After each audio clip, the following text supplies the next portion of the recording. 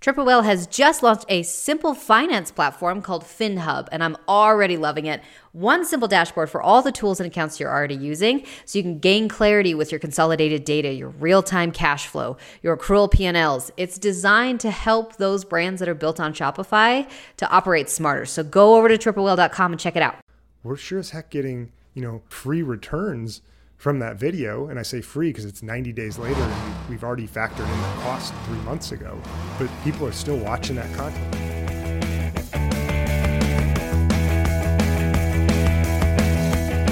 Welcome back to Pit Stop. Joining me again today is Brad, who's the Chief Growth Officer over at the OutLoud Group.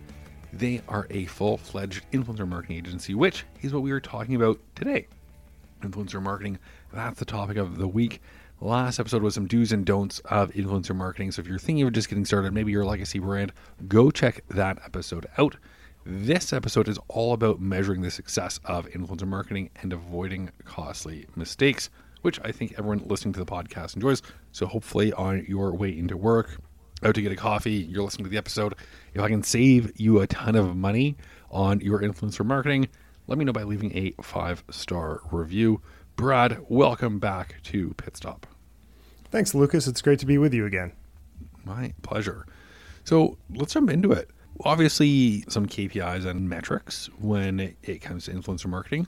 What are those metrics? And we talked about this a little bit in the previous episode, and I think it's really important to think about influencer marketing as a full funnel marketing channel. So first bucket, upper funnel is really awareness. Second, mid funnel consideration, and finally lower funnel is conversion. So depending on what platform you're using, the individual metrics are going to be a little bit different. But for the sake of this conversation, we can maybe just talk about YouTube. But really, if you're doing something on Instagram or TikTok, the principles are certainly the same.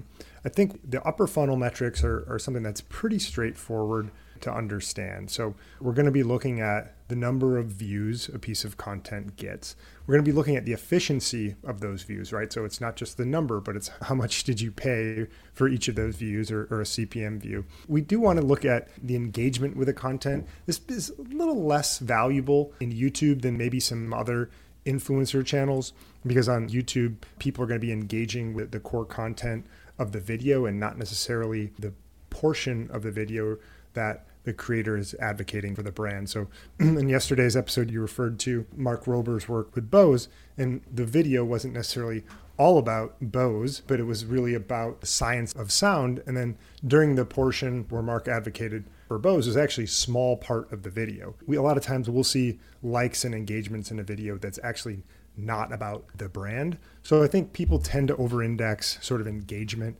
on YouTube, but I think that's something that's pretty important on other platforms. Those are really the key things from an awareness perspective. And then when you start to get into the middle funnel, I think this is where it gets a lot more interesting. So the first thing is we're going to be looking at is what's the click-through rate?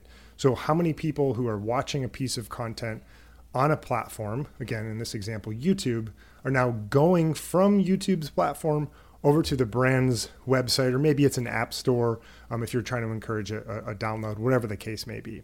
But now we get a chance to see okay, what percentage of the people watching a video are actually going over to the brand's website? And where this gets really interesting really quickly is that there's both attributable and unattributable traffic, because we know there's a lot of people who are riding the subway and going to work, or maybe out mowing the lawn, whatever the case may be. They might not be in a position where they can click on that link at that point and explore, but they're going to come back and they're going to go to your website at another point in time, and they might not go and use the vanity URL. They may just go directly to the brand's website, or someone might not like to click vanity URLs altogether, and they might just directly enter in your brand's name into Google. So there's sort of an unattributable piece, which we can talk about because we've done a lot to give folks a pretty good estimate of what unattributable traffic is. But regardless, you now have people on the brand's website. And the question is really, how efficiently have you done this? What is the cost per web session that you're delivering? So that's something that's really important to track. And then we want to see what's the quality of the traffic on the site. So how many page views are we getting? How much time are you spending on the site? And those are really important aspects of what's happening in the consideration bucket. And then finally, moving into conversion, we're going to start to look at what are we looking at in terms of the click-through rate going from the website to a conversion. And to what extent are we seeing that coming in to your site from an influencer who are educated and informed already thanks to the creator? How are they performing relative to other visitors to your website? And then from there, I think it's pretty straightforward. What's the purchase price? What are we looking at from a recurring revenue perspective? What are we seeing from a cross-selling lifetime value perspective? But, I think one of the biggest, most important parts in terms of measurement, again, is like, hey, we need to look at this from a full funnel perspective. And we also need to understand that there's a lot of people who are not going to click on the link that we historically would consider sort of attributable to the website, but there's a lot of ways that you can still get a very good estimate of what that unattributable traffic is on the brand's website. So that's a bit of a mouthful, Lucas, but I think when it comes to measuring influencer, there's a lot to try to understand. So I try to distill as much of that as I could as quickly as possible there. Do you place any emphasis on long-term engagement? So for example, let's just use easy numbers. So you do the Mark Roper promotion and it costs $100 to do. You sell $105 worth of products within a week. And then over the next 2 years, you continuously see $10 worth of products come in. So you end up making, say, $1,000 off of that $100 investment, but you had a very fast payback period. You account for that in any sort of the efficiency metrics or some of, I'll even call them unattainable or secondary metrics or value adds of influencer marketing?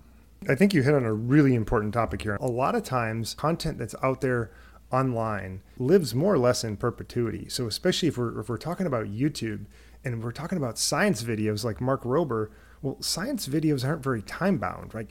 People are going to be interested in understanding how sound works in 2022 and 2023 and probably for many years thereafter. And so what happens is a lot of times brands will work together with science creators or different verticals where the content is largely evergreen in terms of its relevance. And then they'll see that they're getting measurable, meaningful returns on that investment. Yes, right away, because videos get a lot of views right out of the gates, but they'll continue to see value on those videos for months and years to come. And one of the things I like to say is, hey, we want to start to get the flywheel spinning with influencer. And what we mean by that is it might be 3 months after the video has gone live and we're no longer assigning costs to that video, but we're still, if we're looking at the influencer program as a whole, we're sure as heck getting, quote unquote, free returns from that video. And I say free because it's 90 days later and we've already factored in the cost 3 months ago, but people are still watching that content. People are still clicking the link. People are still making purchases. And so it's really important for brands, especially if they're working with creators that have, content that stays relevant for longer, to be able to open up their attribution window a little bit longer. Because in the example you used, yeah, you definitely see purchases right away. You see website traffic right away. But guess what? If you're talking about maybe home security, maybe it's 3 months later when you wake up in the middle of the night and you could swear someone's breaking into your house. What are you going to do? You're going to go to simplysafe.com because you remembered hearing about SimpliSafe through one of the creators that they work with, maybe it was 2 months ago. Even going back to the unattainable revenue. So I have the Bose frames sunglasses and I put them on and my friend says, okay, this is stupid. Like, why would I do this? He puts them on, tries them, and then goes and buys them. So because of that Mark Rober video, they sold 2 pairs of their frame sunglasses. But there's no way that a referral a year down the road can ever be attributed.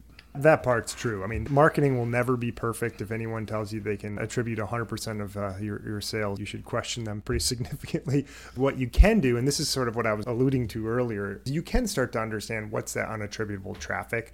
We did a pretty significant clickstream data study together with Avast, which is, we all know the drill by now. If you're not paying for the product, you are the product. So if in exchange for that free internet, you're able to be, tracked around in an aggregated, anonymized way. And so we looked at a panel of folks who'd watched content from these creators with brand integrations, and we could see what their behavior was. But in that first month, what we saw is that for every one attributable transaction that we saw from people who clicked the link in the vanity URL, there was actually 3 additional purchases that happen from that panel of people who watch that content. And for every one person who went to the website, there was actually 5 additional. So we were only looking at 1/4 of the purchases and 1/6 of the traffic to a website when we were looking at folks who went through that attributable link. But we could get this information again because we could look at it from a user's perspective through clickstream data study. So I think it's really important to understand that, yeah, some of it might not be attributable, but you can leverage some of the studies that exist out there to really understand what's that ratio of a quote unquote attributable versus quote unquote unattributable traffic to the brand's website. So I think that's one of the most powerful things that exist out there, is really being able to understand what impact influencer marketing is having when it comes to traffic and sales on a brand's website. I think we could harp on the analytics all day, but we have a couple minutes left here. What are some of the costly mistakes you see brands making? Strategically, one of the things I see that happens a lot is brands look at trying to have their content at the beginning of a creator's piece of content on podcasts or on video. And the truth is we're pretty trained to click through anything before the content that we want to see. And so if sticking with YouTube, if you're served a pre-roll ad by the YouTube platform, you've clicked skip ads and you've got your finger on the trigger. So if you immediately see an ad from the creator, you're probably going to drag past it pretty quickly. So that's one of the mistakes that brands will make a lot of times. They're saying, well, there's not going to be as many people that are watching it at the middle of the video or at the end, which is true, but there's huge value in being able to have folks who have a little bit more time to be able to consume your content, your video. So that's one of the things that I see a lot of brands make a mistake in, is trying to have their content at the beginning.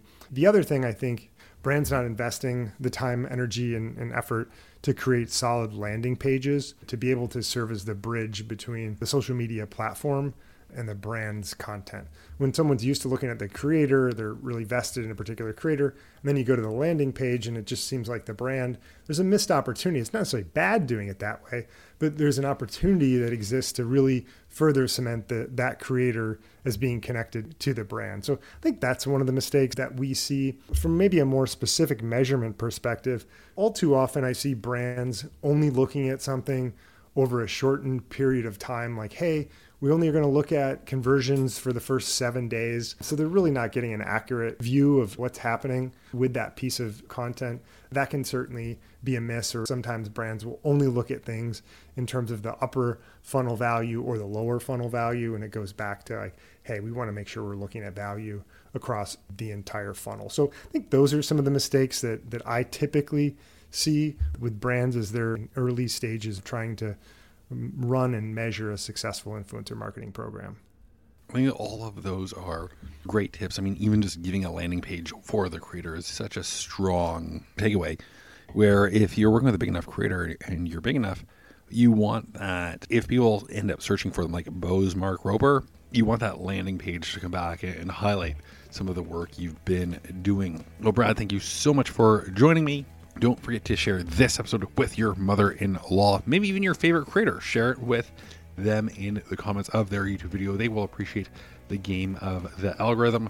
Make sure you hit that follow button on Spotify, subscribe on Apple, and if you're listening on an Amazon Alexa device, well, it's a kind of a Shopify podcast, so cool. See you tomorrow.